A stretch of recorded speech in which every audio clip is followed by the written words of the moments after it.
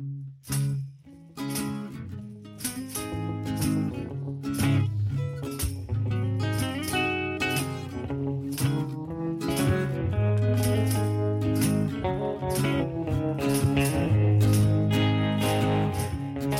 hello there, friends. Welcome to the Raised by Whoops Fake Radio Show. It's your pal Andrew here, and I'm sitting with my little friend Pele, my dog. We're trying to get through this recording, and it's just it's one of those days where he wants to do other shit. I don't blame him. But I've got a guest for you today that I can't wait for you to hear. Her name is Mery Steel, Mery Steel. And she lives in Ohio. She plays a guitar, sings, plays a bunch of instruments, and was kind enough to play her guitar and sing for us on this very fake radio show. You'll hear that coming up. I had a good time talking to her, and I'm just kind of impressed with some of the stuff that she's up to, not the least of which is her involvement in a group called We Amplify Voices. Highly encourage you to look that up. I put a link on our website, but it's at We Amplify Voices on Instagram. You can see what they're all about and what Mery's up to with them. And you can find Mery on Instagram as well at the Mery Steel, and it's spelled M-E-R-Y, the Mery Steel. Yeah, find her music. She's got an album coming out sometime soon, to be determined. There goes Pele. And you'll see. I think you'll like her. All right. I'm going to keep this short because this episode ran a little long. But if you got any questions for us, reach out. You can hit us up on the website. It's rbwpod.com. Contact us. Tell us what you're thinking. We've got many interesting things coming up here in the future. Boy, Pele is he's had it. He's totally had it. Yeah, there's more good stuff coming up. And we'll let you know. We'll let you know what's happening. I'll maybe send a personal note from Pele to you. Until next time, enjoy this episode with Mery Steel.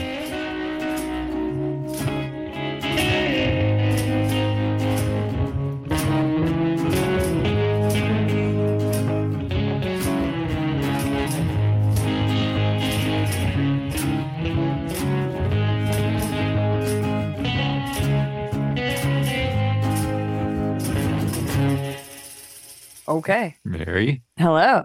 Happy Monday. Happy Monday, Andrew. I'm so excited to talk to you. You and I did something that I don't normally do with, I guess with anybody, but certainly not strangers from the internet. You and I had a pre-interview interview, and it's ambitious to call this an interview. Pre-chat. And since then, I couldn't wait to do this again because you've presented something to me that's unique in the world. Your actual person is more interesting than your social media person. Yes, that's a win. Yeah, I found you kind of compelling, and I liked your music and your style on Instagram, which is a sentence I regret saying as soon as it came out of my mouth, but I've already committed. But I was like, okay, I'll reach out to this person. And I'm so delighted to find out that you're even more interesting in person. So thanks for being that. It's great. My pleasure. Thank you. I'm excited too. I loved our pre-interview. I want to, there's like a ton of shit that I want to talk to you about, not the least of which is music, a thing that I find mysterious, right? Is music not just like one of the strangest things we have to share as human beings? I guess I've never thought of it that way because it's such a huge part of my life. Right. But yeah, what a weird thing to do, to go and make sounds to try to get people's attention and convey some ideas. I've got this weird, I'm sorry to start off this way, but I've got this weird theory that like, and it kind of came to me in a dream that like the microbes in everybody's body, like your gut microbiome, that's how it communicates with other people's gut biomes, is through music. Oh, I like that idea. Do you remember the first time you heard music? I've never thought about it. I'd say like some of my earliest memories of music are probably like my mom and dad singing train songs to me. My mom used to sing me like songs that are about trains. Awesome. Like Hank Snow train songs or like little kid train songs? Mm, the only one that's coming to mind right now, I guess was written by a former enslaved person, or maybe like a young girl who got out. I'm not exactly Yeah. sure. It's been a while since I heard the story, but it goes like freight train, come around the bend. You know that one?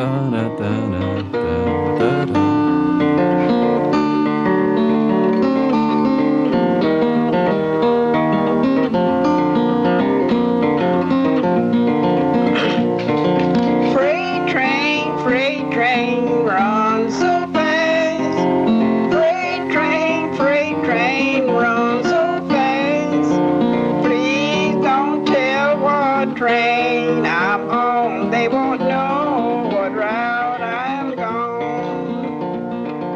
When I'm dead and I don't remember the lyrics, but yeah, I know the. Me Yeah, neither. I just It's heard been the a while song. since I heard the train Yeah, yeah. songs. Well, so Yeah. all right, so you went from being really little, not having any like cultural imprint on you yet, like we do now, where we take it for granted. But you felt something when you heard that music, right? It gave you some sort of emotional thing.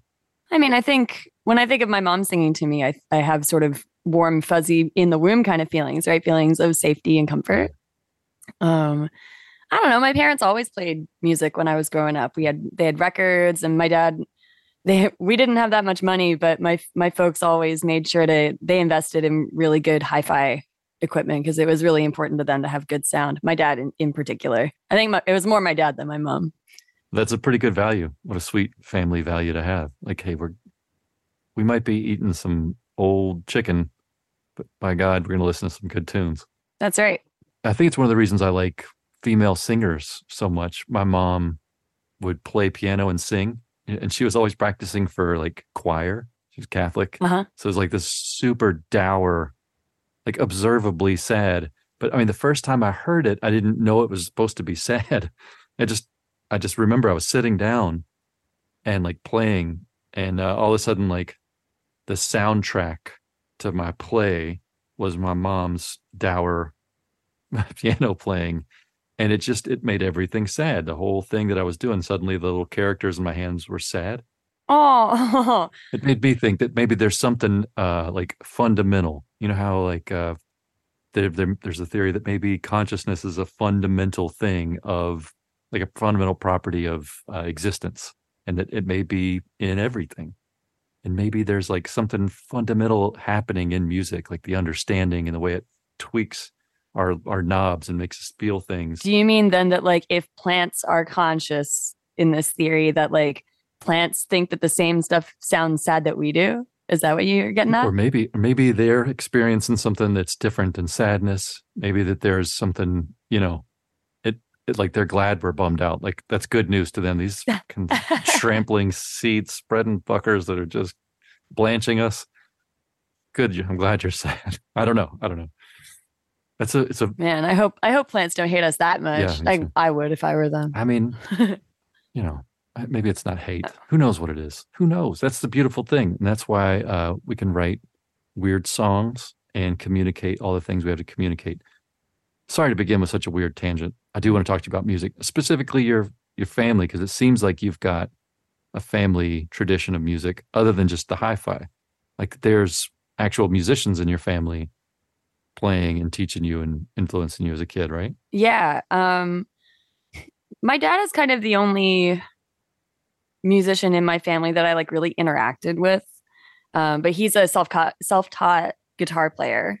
He's wonderful, by the way. He's a really, really talented and like thoughtful player. He's really sensitive, right? I think I learned a lot about sensitivity and emotive playing from my dad. Um, he thinks about that stuff a lot. Um, but there is also like just musical talent through the family, right? So like my dad's not the only one of his brothers who picks up a guitar from time to time, kind of thing, right? Um, there's not really nobody in my dad's side of the family really like went for music. It's sort of more like a retirement hobby or something that you do kind of on the side. And it was, I guess, it sort of occupied a similar place on my mom's. I'm going to take that back, actually. On my mom's side of the family, it was central to sort of the social life of the family, but it wasn't music so much as actually just performing in general. So my grandmother on my mom's side had I 5 or 6 brothers, I guess, maybe more. I'm not exactly sure. I don't. Some of them died before I was born, but there were a lot of them, and they mostly lived in the same area. And there was like a family like band. They were kind of associated with like a social club, and like everybody wanted to see the Ryan family, circus basically do their thing, right? My one uncle was a professional diver. He was like a stunt diver for a while, and my other uncle, I think, kind of like he almost made music a career. My uncle Steve, my mom's brother, he's actually the guy whose Strat this is. Oh, nice. He sold it to my dad in the 2000s, maybe for $300 or something like that. So I think I'm kind of the first of my generation on either side of my family to make music sort of central to my life. But like my cousins all play piano, because they took lessons, and like my one cousin took classical guitar. A couple of my cousins on my mom's side have beautiful singing voices, but they chose volleyball over choir and stuff like that, right? But yeah, it's all around me. It's always been all around me, and it's also always really been inside me, and so has the drive to do good at it. Yeah. My mom has this anecdote that she likes to tell, where she's sort of like in the kitchen and I'm by myself in my room, and she hears me sort of plunking out jingle bells, and I get the first like ding ding ding ding ding ding ding ding ding, and then I try it a couple more times, and then it's quiet for a while, and so my mom comes into my room, and I'm lying on my back on the floor with my arms spread out and my legs spread out. She goes, "What's wrong?" And I go, "I can't do it." So I've always wanted to not only make music, but like be good at Right. it. I don't want to do it if I'm no good. Yeah. Well, where'd you grow up? Are you from Ohio? I'm from Toronto, Toronto. Ontario originally. Okay. I thought I heard you say mum. It's like, wait, that's not an Ohio thing. All right. It's not. Yeah. What were you listening to? Alanis Morissette. I mean, like, what was your family? Mariah Carey. What was your family listening to? What was like the music in your house? Oh, growing up? Yeah. Oh, my dad is a huge Beatles fan, huge John Prine fan. We listened to a lot of classical music, actually. Let me see. There's this record that I actually put on all the time. It just feels like dinner party music to me. But it was recorded here in Columbus. It's called English Lute Duets. It's by Jacob Lindberg and Paul Odette. That one's like a core. That's a core record for me. I own it on vinyl, and I nerd out on it. I don't think my friends like it very much, but it's just sort of like really peaceful lute duets, and it was recorded in a space in a church that has just like the most beautiful acoustics. Wow. Lute duets. Yeah. My folks like Celtic music, really all kinds of stuff, right? Like sort of later Joni Mitchell, late 80s, early 90s Joni Mitchell, Neil Young, the band, all the classic sort of Canadian, like every Canadian that was at Woodstock. Yeah. Little bit Gord Lightfoot, little bit some Mahler. Yeah, lots of like 70s rock. Yeah. Not really any jazz, not very much soul. Van Morrison. Or the Irish in you. Any Rush? Tragically Hip. Tragically Hip, yeah. No, No my Rush? dad's not into heavy metal. No. Well, Rush isn't heavy metal, right? They're like prog rock. I think that like there's enough overlap that for my dad's purposes, it's just yeah. He's Fair not. He likes sort of like nerdy psych rock, like Pink Floyd, Jethro Tull. King Crimson. He likes the stuff that's like more sort of like, I think, academic minded. My folks are both academics. Oh, cool. What are they teaching? Well, they actually never they didn't follow through. I like them even more. But yeah, me too. So my dad is a philosopher of theology. He has his master's in that.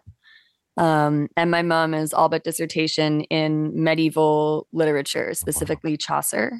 Bam. And okay, so then how did you end up in Ohio with these very dynamic, super interesting people? Did they come with you? Are they down there or? Yeah, okay. They're the reason we moved. Okay. So my dad drove bus for most of my young childhood, And my mom worked in like civil service. So she worked at like City Hall and she worked for the Parks Department up until we moved. Um, and my dad went back to school. There's not a whole lot of things you can do with a philosophy of theology degree except for teach it. And he didn't go down that path. I imagine just maybe because money, or I don't know, maybe he lost interest. He didn't lose interest. We definitely still talk all the time about that stuff. But for whatever reason, I never asked him. I'm going to ask him. Well, look, driving around is one of the best things you can do with a philosophically minded type of personality. That's a fact. It's the best, especially a bus full of little fuckers. Well, he actually drove city bus. City bus. Oh, big fuckers. Yeah. Yep. Big fuckers. Yeah. And then I think he did, it's not Greyhound in Canada, it's Grey Coach. Grey Coach. Okay. Yeah, he drove charter bus for a while too. Yeah. Man, and then my mom worked for civil service, and my dad, I think maybe just the money wasn't going to be good enough, and he wasn't making enough money or moving around enough or whatever. There wasn't enough mobility in bus driving or flexibility. So he went back to school and he got certified in database, like backend type, like database tuning, I think, programming and tuning. And he ended up working in tech. And then apparently during the .com boom, there were no jobs for what he did in Canada anywhere that we could find where we wanted to live. And so they moved us down here because the job opportunities were just more plentiful. Yeah. And as with so many people who moved to Columbus, Ohio, we got sucked in and now we're stuck here. What am I missing? Like, why do I not get Ohio? Well, so I can't speak for all of Ohio because I don't live there. I live in central Ohio. I live in Columbus. I would say the thing that really keeps people in Ohio besides family is just affordability. Like the ratio of like the culture that is available in Columbus to like how cheap it is has been pretty good for a while. That's changing in the last, well, I don't know, 5 or 10 years, I guess. Like we've seen the same kind of increase in rent, increase in cost of living, and like quote unquote inflation affecting how accessible Columbus is. So people are moving sort of like further out a little bit into the suburbs. I'm lucky that I have a place right in the middle of town and I love it. Yeah. So yeah, Columbus, like if you got it on the ground floor, is very, very comfortable. And there's enough going on here that it's not that boring, like there's stuff to do. I can find stuff to do. I have a good time all the time. Yeah. And I can't speak for anybody else, but for me personally, the people that I have in my community here are the reason that I'm in Columbus. Yeah. I mean, that'll do. I have no community here. Well, I shouldn't say no. Very little community here. Not a particularly community-minded kind of place. Oh, no? Maybe I'm not a community-minded person. That's probably more accurate. Let me amend all that. It's not them. It's me. You did kind of say you don't get out a whole lot. I don't get out. No. So I really can't blame the place where I live. And the place where I live encourages a lot of solitude because it's like you go hiking or you get on a bicycle or you go, you get in the water. Maybe those are just the activities I like to do. I think I have a problem. Let's talk about it, Mary. Let's talk about my problems. I feel like your problem is you think you have a problem when you don't. Let's not talk about my problems. Let's move on entirely and talk about music, which is not a problem. I'm such a huge fan of just the thing in general, but specifically yours. I think you're great. Thank you. And it's funny, and you talking about your family and your parents, like every little thing you're saying is like one more clue to why you kind of produce the stuff that you do. I mean, like just your musical influences, your parents, like academic, sort of smarty pants, philosophical stuff trickling down. And your music is, in spite of the fact that there wasn't any jazz and soul in your house, your music does have like elements of jazz and elements of like this sort of dreamy, what did you call it? Like weird adjacent Ohio pop. What'd you call it? Oh, yeah. What do I say? You had like a clever phrase that you referred to your music as being like dreamy Ohio pop. Oh yeah. Weird adjacent moody Ohio twang pop. Close. Yeah. I was close. Yeah. But that what you make is kind of, it's dreamy. It's got a dreaminess to it and a thoughtfulness to it and a sensitivity that, I mean, you can see for sure influence, but it is obviously your voice. It's your presentation and your guitar playing is great. Like, so I'm kind of curious where You said your dad was self-taught. Are you also self-taught, or did you take some classes? So I studied piano as a kid. Like I started playing when I was really little. And then like I took some lessons. I wasn't like real serious about like learning the repertoire and like graduating and stuff like that. I was more just like in it because I like to play. And I kind of got a little bit turned off to it once that started becoming a component of it, but like I still followed through for a while. And I picked up violin when I was 9 and immediately knew how to play it. It was crazy. Because people had told me they were like, violin's a really hard instrument to play. Like my whole life, people were saying that's a really hard one. And at 9, I was just like, this doesn't seem that hard. So I had the advantage of having a little bit of formal training on piano, and also just like a natural knack for violin, which I think probably comes from just like having watched my dad play guitar for years. Right. Yeah, I'm finding as I sort of become more aware of like how I learn stuff, I really watch people for a long time before I kind of try myself. Like it takes me a while to sort of build up the confidence, but like I do a lot of visualizing. And once I feel like I've absorbed enough, like I feel like I can do a pretty decent job out the gate. Playing fiddle or classical? No, I never did any study in fiddle. I was all playing classical. Yeah, I started in like the school orchestra. And then I got a private teacher when I moved to Columbus because, well, frankly, my school didn't really have an orchestra. There were like 4 kids and a very disengaged conductor. I don't know, babysitter. I was like pissed. I was pissed when I moved here about it. I was like personally offended Yeah. because I came from a school that had like an orchestra. Like there were like 60 kids in my orchestra, you know, and like they had instruments for everybody. And like the conductor instructor was just like so he was an old guy and he'd like been doing it forever and he was like really engaged, you know, and like really he just like was good at it and like he liked kids, you know, and like he kind of had the look. He was like a little short and stout and he had gray hair and kind of a beard, you know, like he had a look going on, like he was the whole package. And then I moved here and like they just threw me in a room with somebody who like didn't know shit. I could have run that class better than her. So I was really, really mad and sad when I came here. And so the only way I could kind of keep playing violin is to get private tutoring. And then I went to a high school that was arts focused. I got into a lottery school, thank God. Lottery school. Yeah. Do you know about that? I don't know about that. Yeah. So in Columbus, there are schools that are local to your neighborhood, but then there are like these special schools that you can apply to go to. Oh, yeah. And students are selected by lottery. Gotcha. Okay. Right. Gotcha. So it's a publicly run school that's like sort of selective kind of and special. That makes so much more sense than what I had floating in my head when you said lottery school. Please continue. Sorry. Oh, no worries. Yeah, so I went to a high school where there were other musicians there and the music teacher did know stuff and did care. But it wasn't very long until I kind of exhausted what was available there because like all the people who were interested in music kind of graduated out in orchestra. So like by my junior year, I was once again like yards ahead of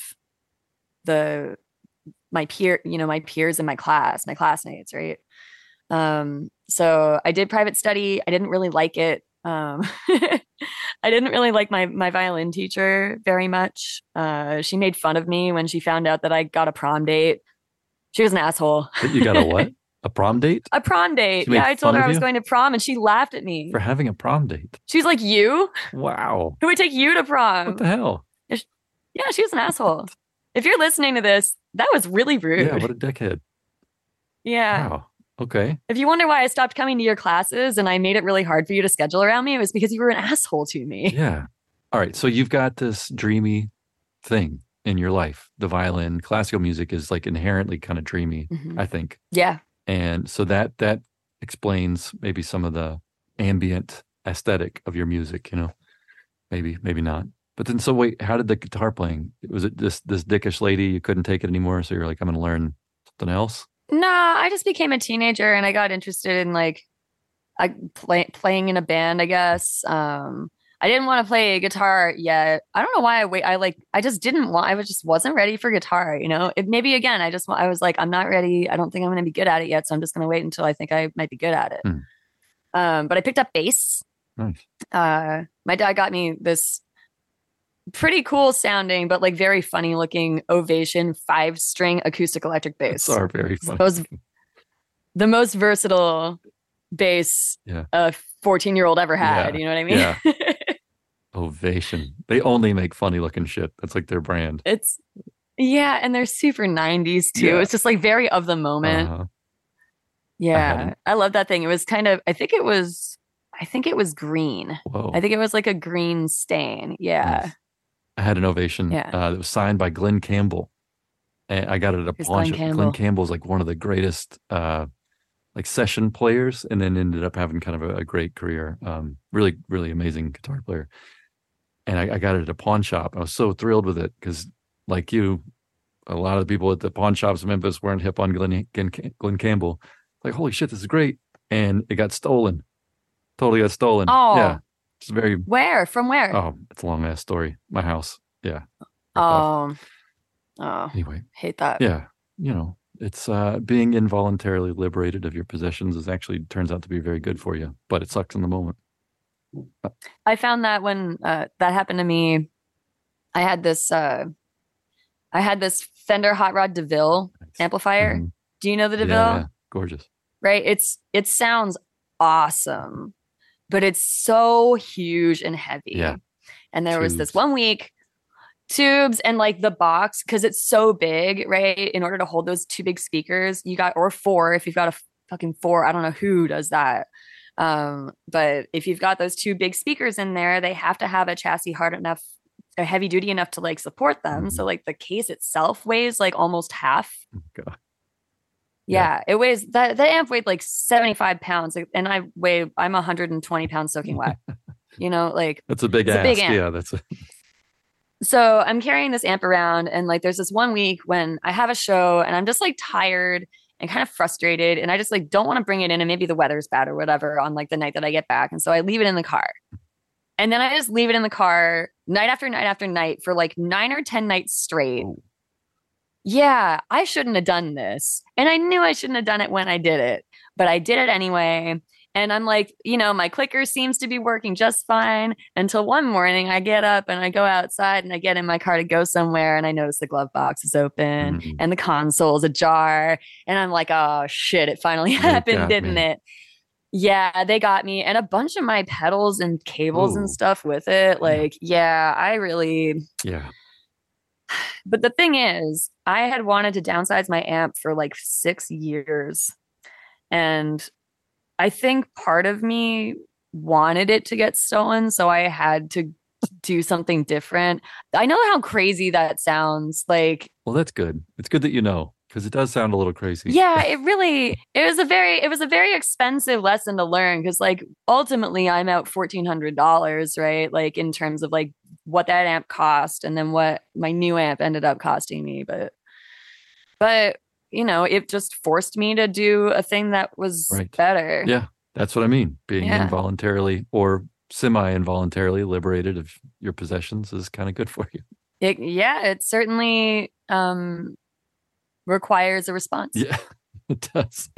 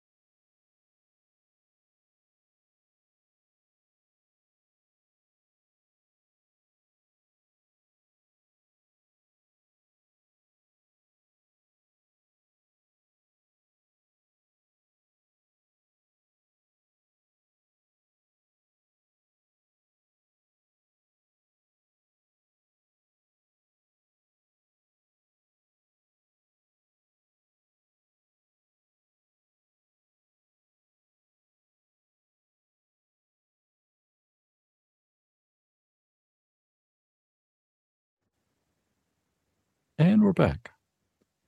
If you've just tuned in, this is the Raised by Whoops Fake Radio Show, and I'm with Mery Steel. Happy to be here. If you've just tuned in, that's fucking weird as hell because this is not possible.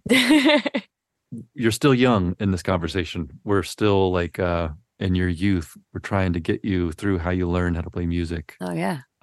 You just dealt with the lady who was surprised you weren't taking your violin to prom, and now you were about to tell me how you learned how to play guitar because you had that Ovation bass. And you told me about the hot rod amp that got stolen from you. Yes. And here we are. Yep. Okay. So yeah, I used to have this Ovation bass. It was all right. And then I didn't do anything with it. And I think my dad sold it. And then I went to high school and I got just really into violin, and like the first couple of years I was actually gigging a lot. My high school band and orchestra leader took an interest and like put me in, he had already done this with like the folks who were seniors and I was a freshman. But there was a string quartet, or I guess it was just like an ensemble because there were a lot of violins in it. But there was just a little ensemble of like the best players, and we got to kind of gig around. It was pretty cool. We played like some, I don't know, like sort of city functions, and like we played at the governor's mansion once, and we provided music, like incidental music for some theater productions that we did in high school and stuff like that. Like it was pretty cool. So I was doing that for a while, and then I got interested in boys. And I was still doing music, but like I think I mentioned like the sort of the kids who were like talented and engaged in music graduated out and like didn't really get replaced, and so I kind of didn't have peers the last couple of years of high school in orchestra. So I played percussion and band. I played in orchestra too, but then I eventually joined choir, which was really cool because my junior year of high school I got to sing at Carnegie Hall. No way. Yeah, that was really Wow. That was a peak. It was an early peak. Yeah, it's a good one. Yeah, but my band director didn't like that, and so we went from being friends to being enemies. And yeah, I had a lot of shitty teacher experiences actually when I moved to Ohio, particularly in music. Yeah, I'm gonna cry about it maybe. Goddamn Ohioans dragging these sweet Canadians through the mud. What the hell? Dude, I'm still sad that that's how that went down. I was like a teenage kid, and that guy was like in his 40s, and he just projected all this weird shit onto me, and like also onto his colleagues. Like he was in competition. He behaved as though he was in like sort of rabid competition for resources and just like satisfaction with the choir teacher, who like the choir was incredible at Fort Hayes. It was amazing. We sang at Carnegie Hall, like it was real shit. That sounds great. It was real shit. One of the kids from that graduating class went to Juilliard for voice. Wow. Yeah. Wow. Yeah, it was real shit, and I think he was really jealous. And I don't think he handled it well, and he had sort of not sexually inappropriate, but like I think emotionally inappropriate relationships with some of his students. And like kind of, I don't know, he really liked Rush Limbaugh. And he would talk, he wasn't like weird about it, but he was just weird to us because like his ideas of power dynamics were fucked up, Sounds like it. Yeah, he did weird. He did weird shit to me. He like sent me to Peak on a day I actually had an excuse for skipping out on orchestra, which I've been doing like the whole year. It's the only time I ever had. Do you know what Peak is? Peak is just like a whole day of detention. Like you just go to detention while you're at school. What? Yeah, I skipped orchestra to do whatever, because it wasn't doing anything for me. Like that's my attitude about a lot of shit. It's just like, if I'm not getting something out of this, why am I wasting my time with it? That's why I stopped. I went from an A student to a fucking D student when I moved from Toronto to Columbus, because I went from getting an education to being told what to think.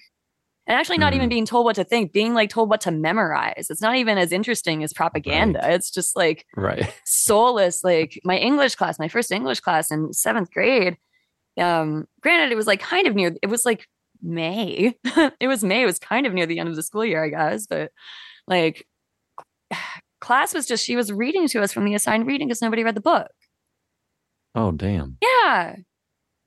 Yeah, that ain't fun. No, it sucked. It sucked. It broke my heart. Soulless. Yeah, It, yeah. it really broke my heart. And like, anyway, I forget how I quite landed there, but I just had bad teacher Well, experiences. yeah, yeah. I Oh mean, yeah, I don't do shit that like I just if it's not not serving you. if it's not serving me, why would I put any Sure. energy towards anything that's not serving me? A question that will Right. haunt me for the rest of my life. Yeah. We're Haunt. I mean, we're working it's on it. haunt is a good word, I guess, but it's also like that is serving you. It's a good question. It's a great question. It's a great question. Yeah. So let that ring out in your ears. Okay, so you're dissatisfied, you're getting restless. That's a good thing that'll always lead somebody to guitar. You know, being a little restless and a little underserved, I guess. Yeah, I wanted to be in And a you band so bad. Yeah, you wanted camaraderie, you wanted peers, people who were into the same stuff you were. Yeah. So And you weren't finding that necessarily with the violin or the percussion. no.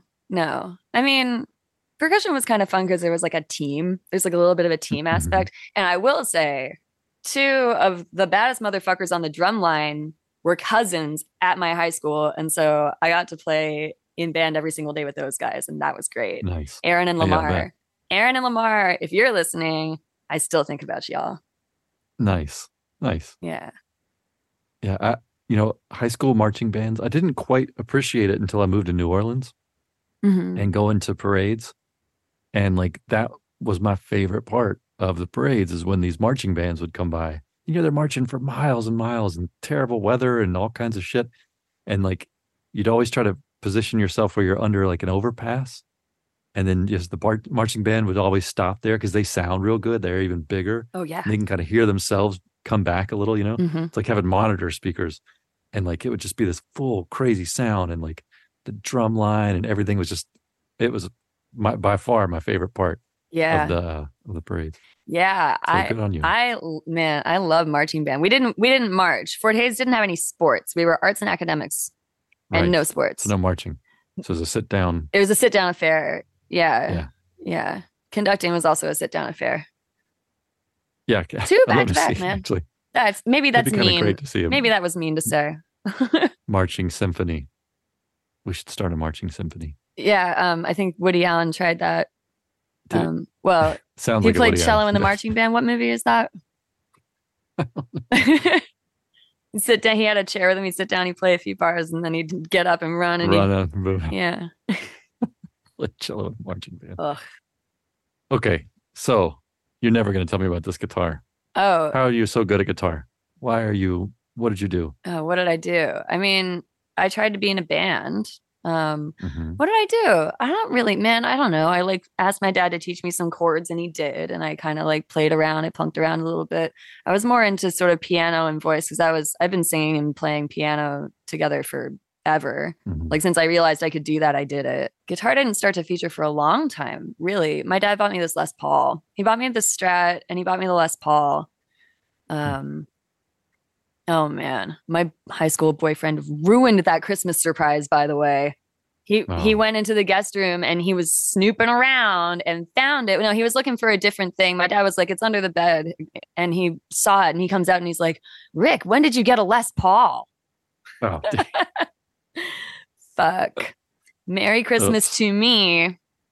that's pretty sweet, though. I mean, of all things to get like ruined, it's pretty great that at the end of it, there's a Les Paul. That's true. Yeah. Yeah. It could be. Be like, oh, hey, Rick, when did you get absolutely jack shit for your daughter for Christmas? Dude.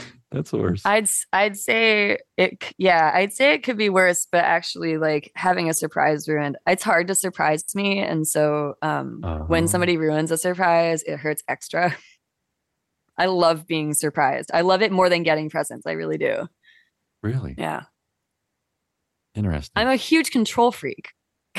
Oh, so yeah, to be delighted by a surprise. Yeah. Even kind of when it's a bad surprise, I kind of like that too. I don't prefer that to gifts, but maybe I prefer a bad surprise to a bad gift.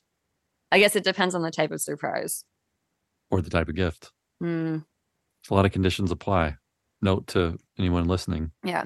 I'm not talking about like a life-altering surprise. It's just like, like a trivial surprise. It's something to it's something to react to. You're even controlling the surprise. Do you realize you're doing that right now? I just don't. I mean, I'm not trying to say if I found out I had 3 weeks to live, I'd be like, oh my God, this is amazing. Way to disrupt my dynamic.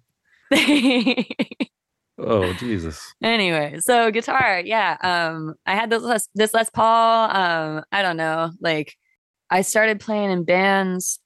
Man, I wish I could remember the name of this band. It was like a huge sort of post-rock band. Phil Cogley and Mike Poston were in it.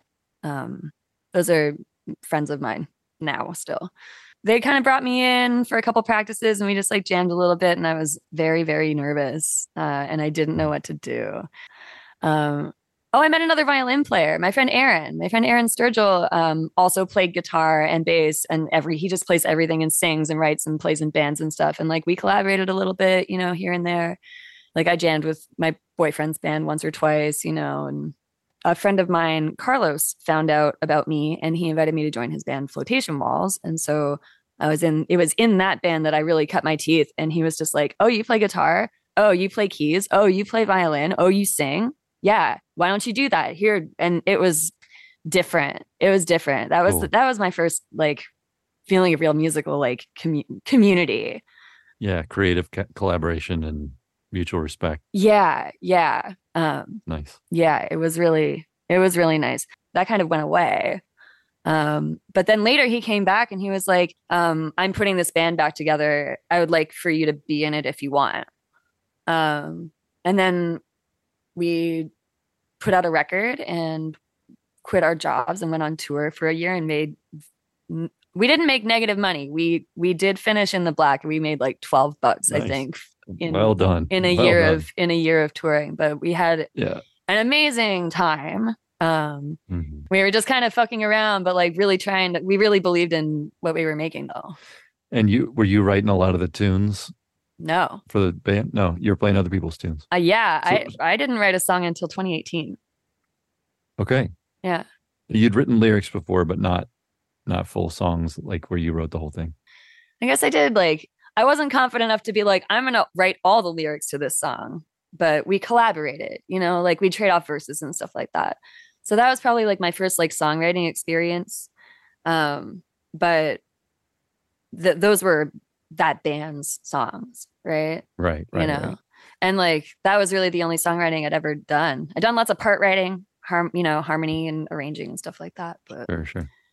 Yeah. And so you detoured from that and you had a professional career. Yeah. It was very different. And that do you feel like going into that right now? Oof. Do you want to tell me about?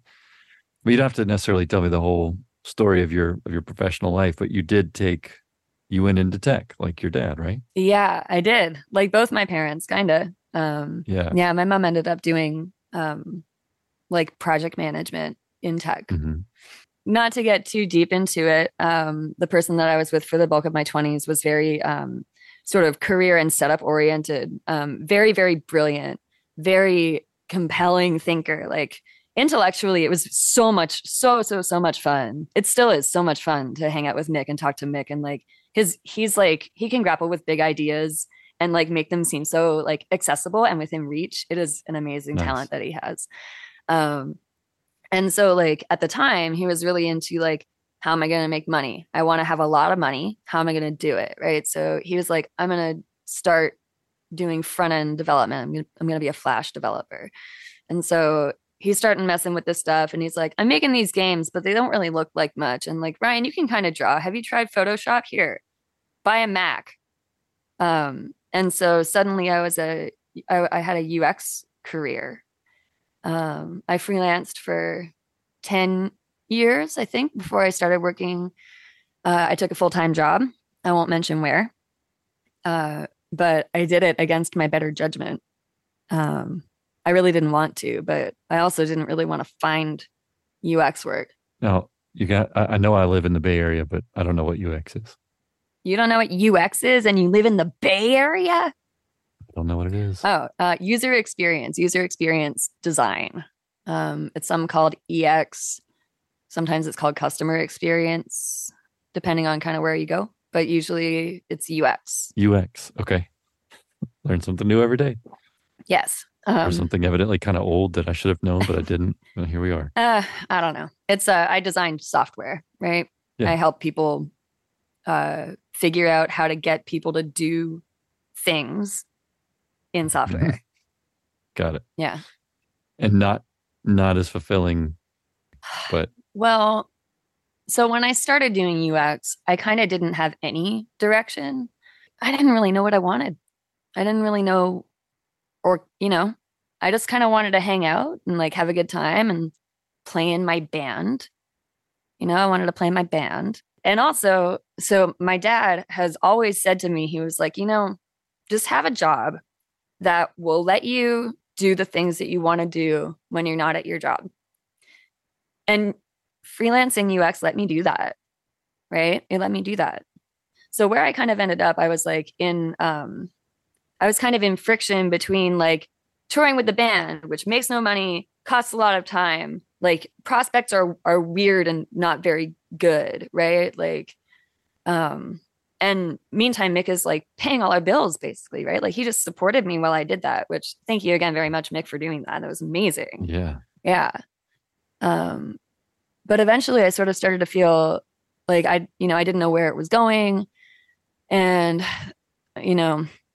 I just kind of needed it to be more practical. And we kind of just had like creative differences about that. We had differences of opinion about how things should run. And like also if I had known myself better, I was 23, but if I'd known myself better, I might have been able to actually sort of say what I really needed, which was like to really understand what it is that we're doing here so that I can like make some money at it. I think that's really what I needed, but like I didn't know how to ask for that really. So I had to quit the band so that I could focus on my career. Yeah, I fucked around a lot in the early years of that relationship, but I don't know, the UX work started coming in. And I mean, Mick he was such a good networker. He actually huddled against me in a fight once that I like he always got me all the work that I had. Yeah, which kind of like I think actually kept me it kept me scared enough that I stayed in that relationship longer than I meant to, because it kind of undercut my confidence that I could actually like make it on my own. But I did. I did. Yeah. Yeah, and just UX was there. But then I took this full-time job, and I was like, I was also going through a breakup with a later partner, the next partner at the time, right? And it was actually really that was really, really hard. It was not a healthy relationship, and I was in a really rough place. So the stability of that job was really great, and I also had a really great boss who I loved and who was very understanding, and like the leadership at the company I was working at, like kind of really did put its money where its mouth was, about like, this is a family, and like we value you and your time and your health, right? Like it used to feel like that. And then that boss got fired. Oh, damn it. Yeah, that boss got fired, and they didn't really man, we debriefed like right after. A bunch of us met her in the parking lot.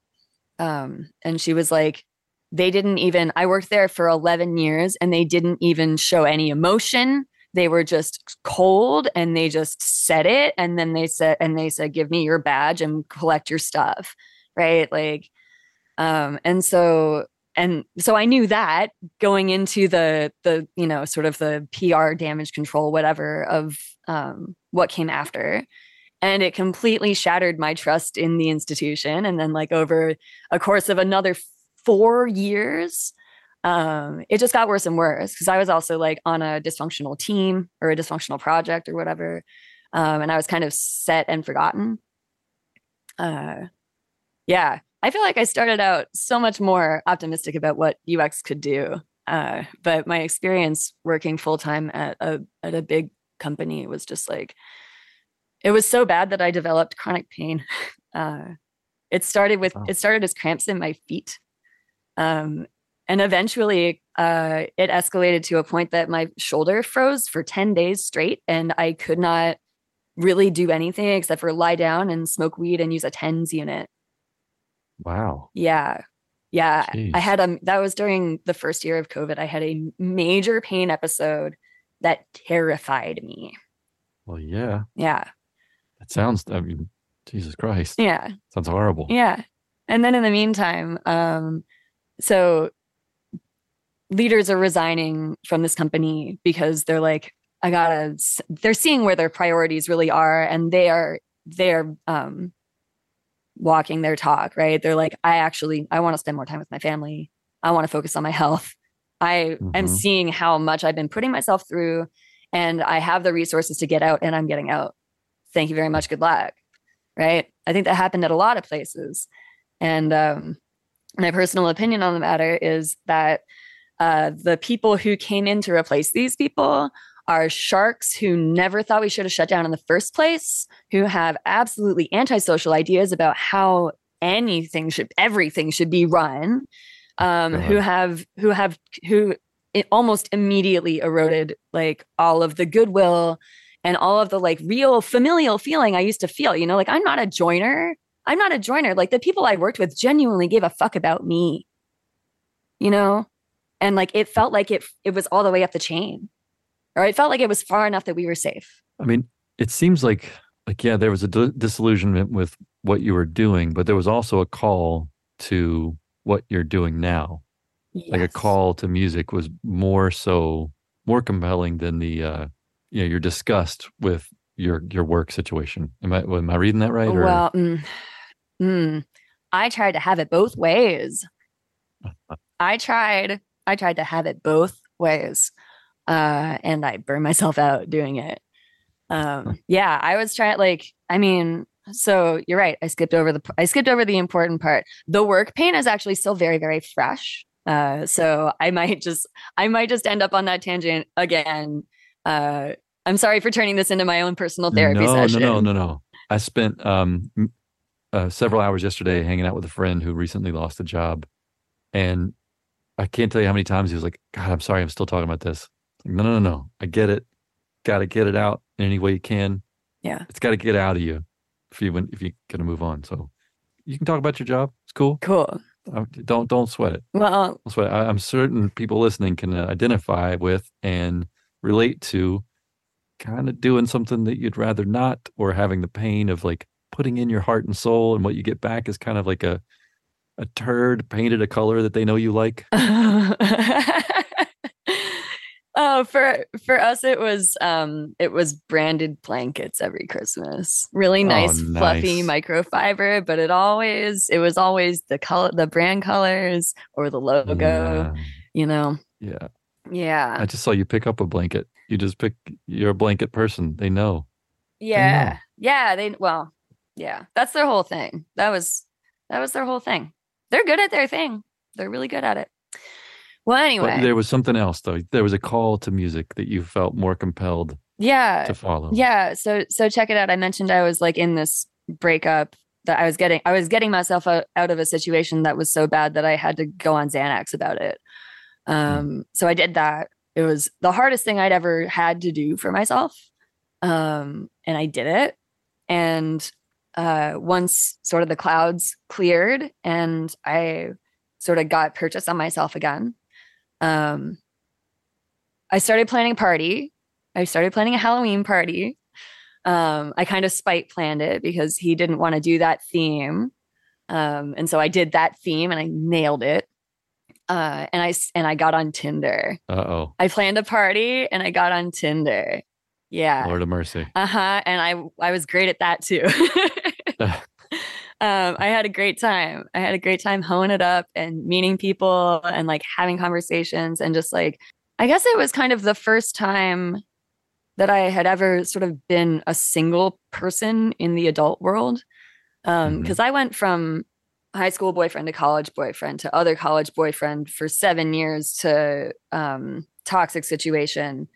And so I got out of toxic situation and I was just like, and actually the way that I got out was when I when it became clear to me that things were really, really bad and I had to end it, I actually got on Tinder before that and I started browsing around and I was like, oh shit, there's options.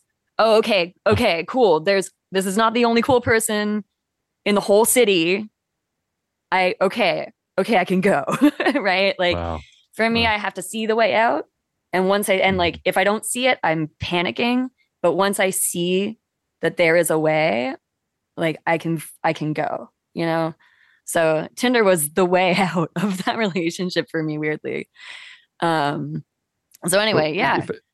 If I could interject, it seems like though, I mean, I get what you're saying, you seeing options, but the person that you found at the end of it wasn't some other person. It was you, right? I mean, you kind of found like, oh wait, this is the person I was looking for the whole time. Mm-hmm. I'm great. I can be with myself. I can pursue music and do this other thing. Yeah, I'm more than enough, man. I'm a handful to myself. Yeah. You know? That's great. Yeah. No, thank you. Yes. Yep. That became my mantra or whatever, right? Like those were my marching orders, was like, it is time to figure out what I want, who I am, what I am about, you know? So like I used dating as a path to self-discovery. And it was super fun. And I learned all kinds of things about my gender and my sexuality. Because also at the same time as this was happening, like the whole world was becoming aware of trans people, which is very cool. So like I got exposed to ideas like gender nonconforming and non-binariness and being agender. And those ideas started to appeal to me. And like I kind of realized once I did a little bit of research and like talked to a couple of people about it, I was like, oh yeah, all those times I looked at myself in the mirror and I was like, I wonder when I'm going to be a woman.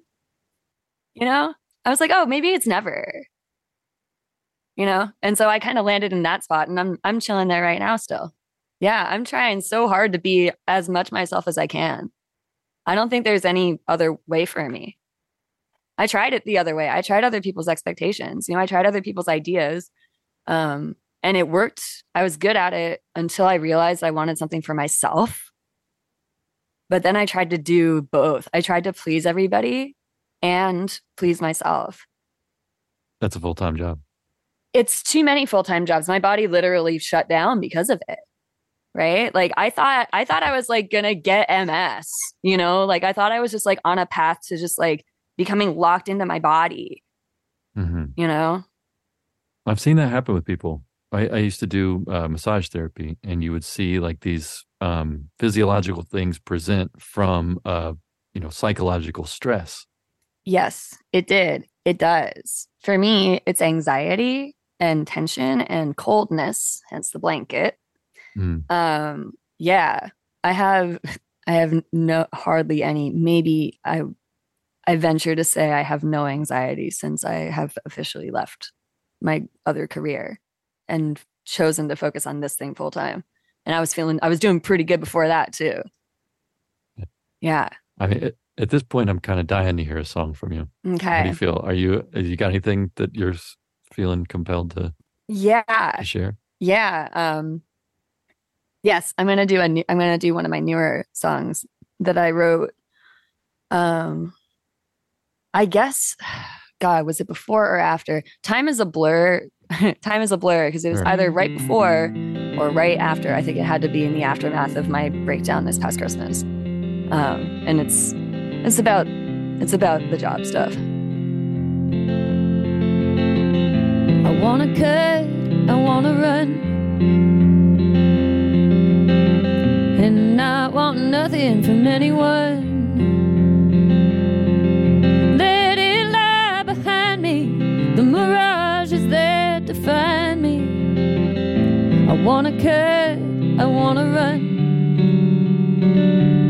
but all my wheels are stuck on what can I do? I'm out of luck. I could use some trust, but what can I do? My skin and my bones belong to the dust now.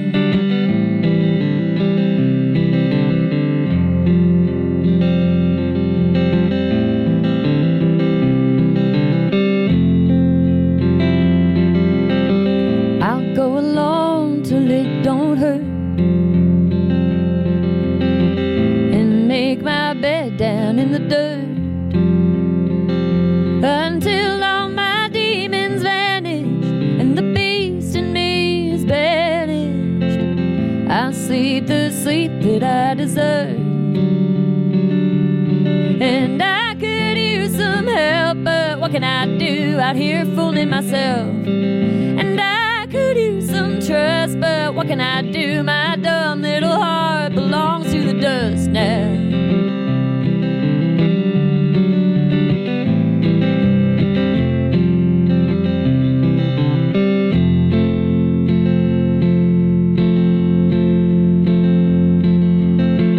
My shadow knows what's going down. It run my ass right out of town. And when all of it is over, when the weight is off my shoulder, I hope that you'll still be around.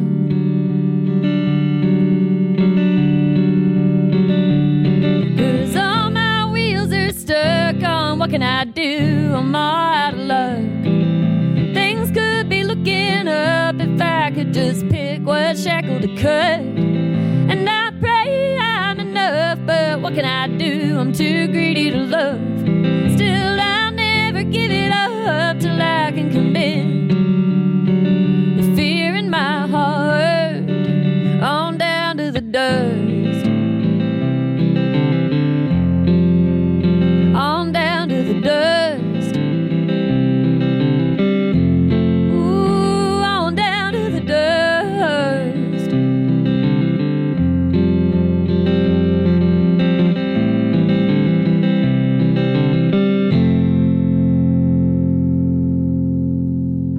All right. We're back.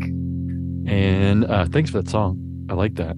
You're definitely processing some emotion in that little ditty. Oh, boy. Yeah. Yes, I am. Now, I know like one of your regular live shows called The Sad Hour, which is the thing that actually drew me to check out what you're doing because I like the concept. Oh, good. Oh, thank you. So it's compelling. It's more than just sad. That what you do, and what I like about what you do, is that it isn't just sad for the sake of like, why don't you count my tears and see how sensitive I am? It's like, hey, do you know what this feels like? It's like almost like a blanket, and that like without a logo on it, that is to help you feel all right about your own sadness and see it in someone else, and it comes back to you in a way that you can manage. Does that make sense? It's kind of what I got from your song. Yeah, I mean that's kind of what that's exactly what I tried to do with my songs, right? I try to capture feelings and then communicate them in the hopes that somebody else feels them too, right? And like help people feel their own feelings if it works their own emotions, which I know is not easy for everyone. It comes very easily to me. I worked very hard to earn that. And writing lyrics has been a path to that for me as well. Right. So like I want to share the liberation that comes with learning how to talk about what's inside of you, because like it's not, we don't really have a lot of places where we can learn that actually. Music is kind of the place, Yeah. Where you can be forgiven for being vulnerable. Not just forgiven, but like sexy even, right? Sure. Yeah. Of course. That's a huge part of it. Yeah. Look at all the sex appeal my feelings have. Right. And like how important sex appeal is in our species as a thing. Oh, like you glitched out. You said sexuality? Our sex appeal. Oh, and sexuality for sure. It's an integral part of the ongoing propagation of our species. You got to have it. It's, it's as much a part of, it's why we're here. Yeah. And also it's fun for many of us. It is fun. For many of us. It can be fun. It has so much potential to be the most fun. Yeah, it should be fun, I think. I mean, I don't want to tell anybody out, everybody's got their kink. Maybe a really bad time is somebody's good time, whatever it takes. Oh, sure. But like, I definitely feel that's the sweet spot of music is that it can convey all that stuff. Yes. Yes, it can. And it does. I mean, part of the thing that makes sex appeal so interesting is that it's it is a longing, you know, it's a longing for something. And a lot of times, like these extremely popular, very well-known people who have a sex appeal, they're an impossible dream. Like I will never, I will never sleep with Sarah Silverman. It's just not going to happen. It's not on the cards for me. But the impossibility of her, like super interesting, beautiful, whatever. It's a driver. It's like a thing that, I mean, I don't just like enjoy her comedy because I think she's sexy, but I enjoy her comedy so much that she's even sexier. If that makes sense. Oh, You know what I mean? Yeah, I only get crushes on people who I think are doing cool stuff. Yeah. Exactly. Yeah, it's the ability, right? It's the whole thing. the mind. It's Right. not. Yeah. But there's something about that, the impossible longing, that there's like a little bit of sadness in there. It's not like I'm bummed out every day that, man, Sarah Silverman's never going to like tell me how she thought my joke was funny. But, that there's that longing for things that you can't have. Yeah. It's the same with the past, the little kid that was you that was bummed out by the lady making fun of her for prom. Like that little kid is basically inaccessible. That time has passed, and the only thing you have left of that is your ideas and the motivations from then. And that longing you turn into songs that make people either feel their sadness or forgive themselves for it or whatever. I think it's a rare gift of, maybe it's not that rare, maybe it's everywhere, but it's a rare gift to have as a person to be able to share that with other people. Yeah, it feels great. It feels great. I joke about, I say it like it's a joke, but I mean it every time that, like, if somebody cries at my show, I have done my job. Like I want someone to cry at my show, and like I'm batting. I don't know what good batting numbers are, but I'm batting pretty good. People often tell me that I got them crying, and it feels right. It feels right. It's what I want. It's what I want. I want to touch people. Yeah.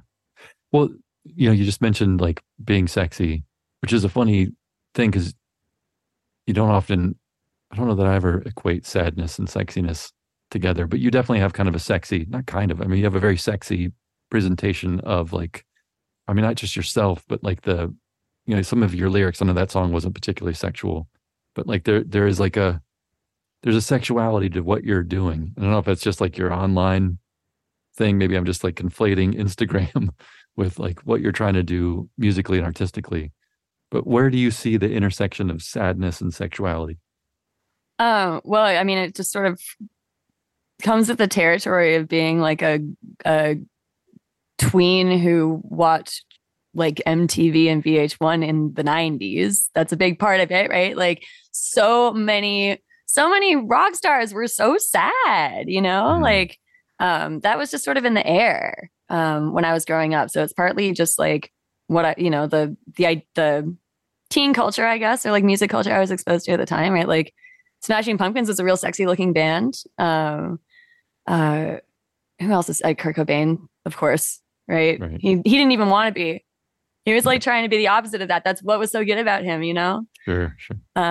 Yeah, like who else was sexy? Everybody was sexy. Sheryl Crow was sexy. Even Alanis was sexy. Yeah. And Alanis was also kind of trying not to be sexy. There's just a lot of, I don't know, there were a lot of like sexy, sensy vibes that I came up in. And I really like teen drama TV series too. Yeah. Yeah. Like what? Like Canadian stuff? Or Canadian stuff and American stuff. Yes, I'm a Degrassi fan. Mhm. That show's not, I wouldn't call that show sexy. Felicity, huge Felicity fan, tons of sexy drama in that show, tons and tons of it. It's also very awkward. Right. Oh shit, what else do I like? I mean, I'm watching it's not really sad, but I'm watching Gossip Girl for the first time. I've never seen it. Kind of slowly making my way through it. That show's not sad. It's just, it's absurd and like kind of, it's grotesque, but it's also like, it's trashy and fun. I like it. Right. Dawson's Creek. I don't know, man. Buffy. But I wonder, what is it? Why are sad people, what's sexy about sad people? I'm not saying that isn't. I'm just wondering why is that the case? What do you think philosophically and psychologically? Why is that? I wouldn't, I'm not necessarily trying to make a claim about all sexy people or all sad people being sexy everywhere. Yeah, it's not a universal, but like, No, I think it's an aesthetic. I think it's an aesthetic that like I am aware of, that like a lot of people are aware of and are into. But also like because we are so deprived of intimacy in this culture, I think a lot of people are craving connection. And I think like writing emotional songs has a way of sort of feeling intimate, right? You can connect intimately with a person that you've never met, right? And like I think just like there's like a catharsis, and maybe there's like a sense of safety or excitement or like whatever it is about like about the feelings that thing is making you feel. That's like, you know, like it's going to be different for everybody, but I think it comes from just like the connection that you feel, right? Like, and the way that the music moves your body, right? And the things that it makes you think, right? Like everybody gets off on all kinds of different stuff, you know? And like for me, I like to date a sad boy. I love a sad boy so much. A sad boy. Wait, what's a sad boy? Tell me what a sad boy is. Oh my God, I can't tell you what a sad boy is, Andrew. Oh. I'm too old? I mean, literally, I just mean like like a boy that is sad. Just a boy that is sad. Yeah. But like, it's also, you know, if you're sort of like familiar with meme culture and sort of the spontaneous generation of just like micro aesthetics, like sad boy is also a thing. Yeah, but like, it's many things. It's one thing in many things. I don't know. So why do you feel compelled specifically? I mean, I guess you kind of already said that why you feel compelled to write sad songs, but there's no end game to a sad song. It's not like you're finally going to write your last sad song, and from then on, it's going to be upbeat ones, right? I think I could make that choice, but I wouldn't. You know. Do you have it in you to perform like really upbeat stuff, like Huey Lewis or something? I have some songs that are upbeat. I have some of my own songs that are upbeat, but yeah, I lean towards the stuff that's a little like darker. I'm thinking about my karaoke songs, and like I do like Meatloaf. I do anything for love, but I won't do that. Which is that's super sad. It's all coming back to me now. You know, I have a friend who does Goodbye Horses a lot for karaoke. Do you know that song? Yeah, that's for listeners who don't know. It's the song that's featured in a certain scene in Silence of the Lambs, where Buffalo Bill is dancing in front of a mirror. My friend Max will do that song, but like most of the time when you go to karaoke, it's not like a radio edit of that song. It's like a 6-minute long version of that song. It's the record version, and it's like the extended mix, and that song has one verse and one chorus. I think it's it's very repetitive. It's fun. It's fun to see happen. Piece of performance art. Yeah, it is. That's exactly what it is. It's performance art. I think about like blues music, which is dumb. I don't know why I say blues music, like the blues. Like that, you know, a lot of times they'd be singing about a woman or, you know, a partner. And it wasn't necessarily bad. You know, there are upbeat blues tunes, but the delivery is sad or is like minor keyed, and it has this other quality to it. It doesn't make it so saccharine. Kind of what you're talking about is just complexity, right? Like at a certain level, it's complexity that like is drawing you to stuff. There's like something a little under the hood. Yeah. You know? Like, so a band that like doesn't really exactly write sad songs, but I think has something similar going on where like their music sounds really upbeat, but like something about it ain't. Steely Dan, like, oh yeah. You know what I mean? Like Steely Dan is a melancholy band, but their music is like so fun and bouncy, you know, and like it really takes you on like an uplifting sounding ride. No, I like that. So I'll shift gears. I feel like I'm trying to draw blood from a turnip with trying to understand why sad stuff is so compelling. I think we know, you know, on some level, we just kind of know. Because we're all sad, and like it's hard to talk about, and it's hard to feel, right? That's why I have sad hour. I have sad hour because like we're not supposed to be sad. We're supposed to be chill and happy and upbeat and productive and professional, you know, like we're not supposed to be sad. And like being sad is really inconvenient. And it can also be so overwhelming that like you get embarrassed about it. Right. Like, but everybody I know is fucking sad. Everybody I know is sad. you know? Which is so crazy. Like, I'm the least sad person I know, and I'm so sad. You know what I mean? Like, we have to express it, and like, it's in everything anyway, you know? Like, it might as well be in a pop song. I think that like the world puts all kinds of pressures on us, right? And it makes sense that like sometimes you would feel like overcome by a feeling, right? It happens to all of us. And like, I think more often than not, when people are overcome with feelings, they repress them instead of expressing them, right? So like, in a, you know, I think in a certain sense, like it makes sense that sadness feels comforting when we're constantly asked not to express it, right? I think that's part of it, right? Is like, you know, nobody else knows about this maybe, but like, at least I have this. Right. Yeah. I guess it's one of those things where you don't want to, it's the extent to which you make your problem someone else's. And what I like about what you're doing with your sadness is you're not making anyone else's problem. You're making it someone else's entertainment, you know? Yeah. To me, like one of the measures of how good a person is the extent to which they make their problem someone else's. Because everybody's got fucking problems. Like there's no one without them, you know? Yeah. But it's how much of a burden you make that someone else's. Yeah, it's definitely a sign of maturity. Yeah. And it's also, well, goodness and badness. These are not concepts that I endorse exactly, right? I'm not about to co-sign a binary view of the world like that. But certainly I think that the harder you are on yourself, the harder you are on other people. Speaking of other people, how'd you meet your band? Where did you come up with your band? I love this question. So Max is my bass player. He actually he's phasing out. He started doing his own thing, and it's keeping him very busy. And he just like wanted more time and brain space to devote to that. So Max and I he's like, he'll still play shows, you know, when we need him. So anyway, I met Max at that job. Max was the one who interviewed me for that job and sold me on it, actually, the full-time one that I took with the company. Yeah, he was just a really cool dude, and we hit it off in the interview, and like, I liked working with him, and he was funny, and like, he started inviting me to like hang out with his friends and stuff. And he was like, "Oh yeah, I do music too." And he like had played in all these bands, and he went to art school, and like Max is just like really plugged into this like really rich community of very like nice, thoughtful people who kind of just like grew up in the suburbs of Columbus, who all just like now are in their early 30s and making art. Like it's still like a big part of their lives, right?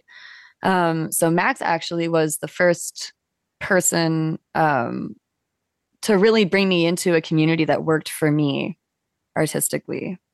I didn't have any real plans, and Max was like, "Hey, do you want to come over next week sometime?" This is like the week before Christmas or the week of Christmas. He's like, "Do you want to come over and like maybe work on some music? I got some songs I'm working on with my friend Charlie, and maybe you could like do some stuff on them." And so I went over to Max's house the day after the New Year's Day of 2018, and he had this really cool setup. He had like a little Wurlitzer keyboard and like his laptop and a couple of synthesizers. And he had kind of like a makeshift like recording studio going on. And I'm like, "Oh, this Wurlitzer is really cool." And I sit down and I like start playing this thing. And I'm like, "Hey, this is pretty good." And then Max is like, "Hey, that's pretty good. Let's record that." And so we did. And we spent the whole day like developing this song, and developing like parts for it. And then I was like, "Max, I got to go home and write some lyrics." We drank it. We shared an entire case of PBR. And at the end of the day, I was like, "I got to go home. I got to write some lyrics for this." And I got in the bath and I stayed up like I was in the bath for like 4 hours, but I got my computer out on a little stool outside the bath, and I like sat with my legs over the side, and I just like wrote the lyrics to this song. And then when I went back the next day and worked on it some more, and like we put vocals down, and then I wrote a song every week for the next like 3 months. And every week we would record a demo of one of these songs. So by March, I had a whole album of songs. Nice. Soft Adults? Is that the name of the band? The Soft Adults is the name of my backing band. Yeah. If you back me up, you're a soft adult. Why that name? Where'd that name come from? Oh, where'd that name come from? That name, I mean, it comes from like soft rock and like adult contemporary. Sure. You know those terms from the 90s for music that used to be on the radio? Yeah. Here in Columbus, I think Sunny 95 still plays stuff that's kind of in that ballpark. It came to me one day and I liked it. And so it seemed like it sort of fit the vibe I was trying to go for. So that's who my band is, the Soft Adults. The Soft Adults. I like the name. Who was it who called them the Soft Gentlemen? Somebody misremembered it as the Soft Gentleman, which I think is also pretty good. No one's ordering Soft Gentlemen. So you got a record coming? Yeah, I got a record coming. When's it out? Do you have a date? I don't have a date yet. Okay. But we're hoping December. Okay. Album art's together. Everything's recorded. Where are you? Album art is what we're working on right now. Okay. Everything else is together. Yep. The record is done. It's mixed and mastered. We just got to put the finishing touches on it and make a video. We're making a video for one of the singles. Oh, cool. Very cool. Yeah. Well, you got to keep me in touch in the loop on when it comes out. I absolutely will. We'll tell everybody. How can people find you? Where are they going to see your stuff? I'm on Instagram. I'm at the Mery Steel, like the Ohio State University. It's THE and then Very with an M and Steel like the metal. I'm on Facebook, but not really. You can sometimes see some stuff there, but I'm inconsistent. So don't rely on it too hard. And then my music is everywhere that you are. Spotify, so I'm Spotify, Apple Music, Napster. Napster's still around. Uh-huh. Jesus Christ. Yeah, I'm on Napster. I'm on Tidal. You're still around. Mm-hmm. Yep. Of all the shit that you've told me today, in a strong field of interesting factoids, Napster still exists. It does. It's still here. What the fuck? Yeah. And I'm on it. That's like finding out that somebody you liked that you thought was dead is actually not dead. Napster. Okay, so that's cool. You're on Napster. Oh, you got a fucking MySpace? What else? I don't have a MySpace. I don't really have a website yet. Okay. That's coming. Yeah, I guess you do need one, huh? I mean, it doesn't hurt. Sure. Yeah. Well, look, I want you to win. Thank you. I mean, I kind of want you to stay a little sad. I don't have a choice. Yeah, I don't want you to be sad because you're not selling shitloads of records and doing what you want in life. I just want you to be sad for all the reasons everybody else is, but I want you to have tons of success and however you measure that and keep making music. Thank you. Speaking of that, would you mind playing one more song before we go? Oh, yeah. You're going to have to help me pick one though. Okay.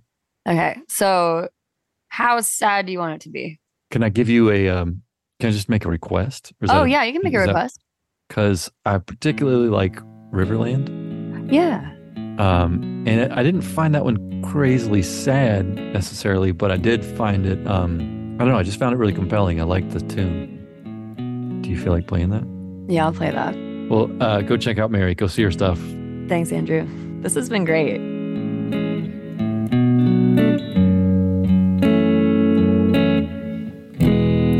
I'd like to sit on the bank and think about life in Riverland.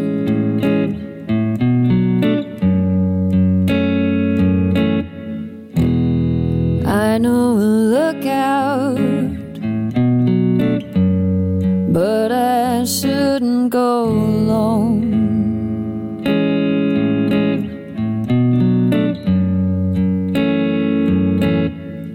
So I'm driving suicides along the shoreline today in Riverland.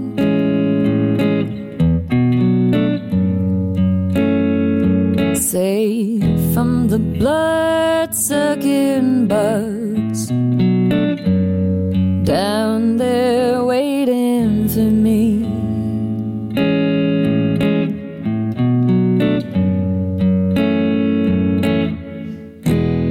I can live my life safe and sound inside, feeling like a bruise sucked up with the tide. Never feel that I'm missing all the fun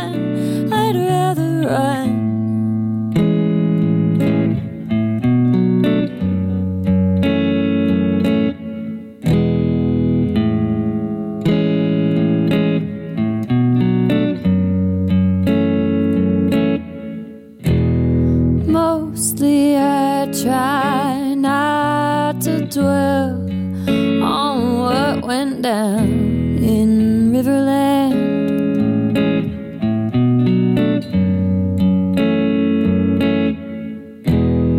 Facing the day can feel like wanting the night to fall.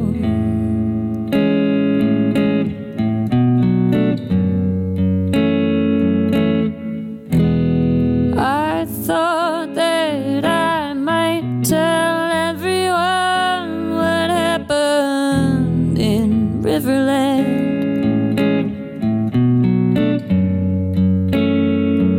Oh, but maybe I got it wrong.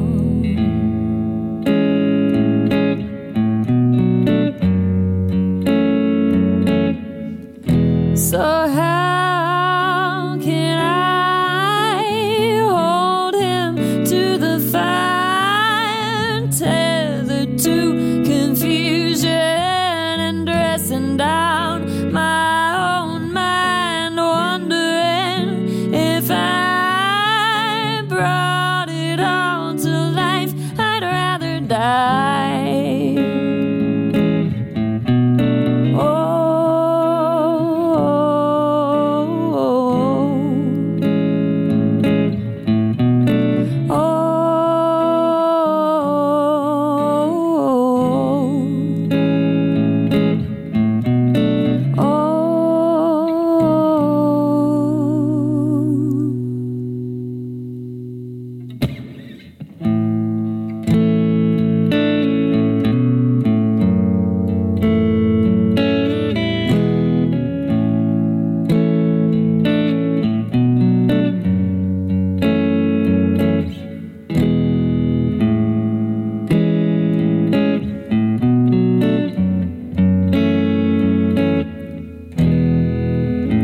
Still, I think I know how he got inside in Riverland.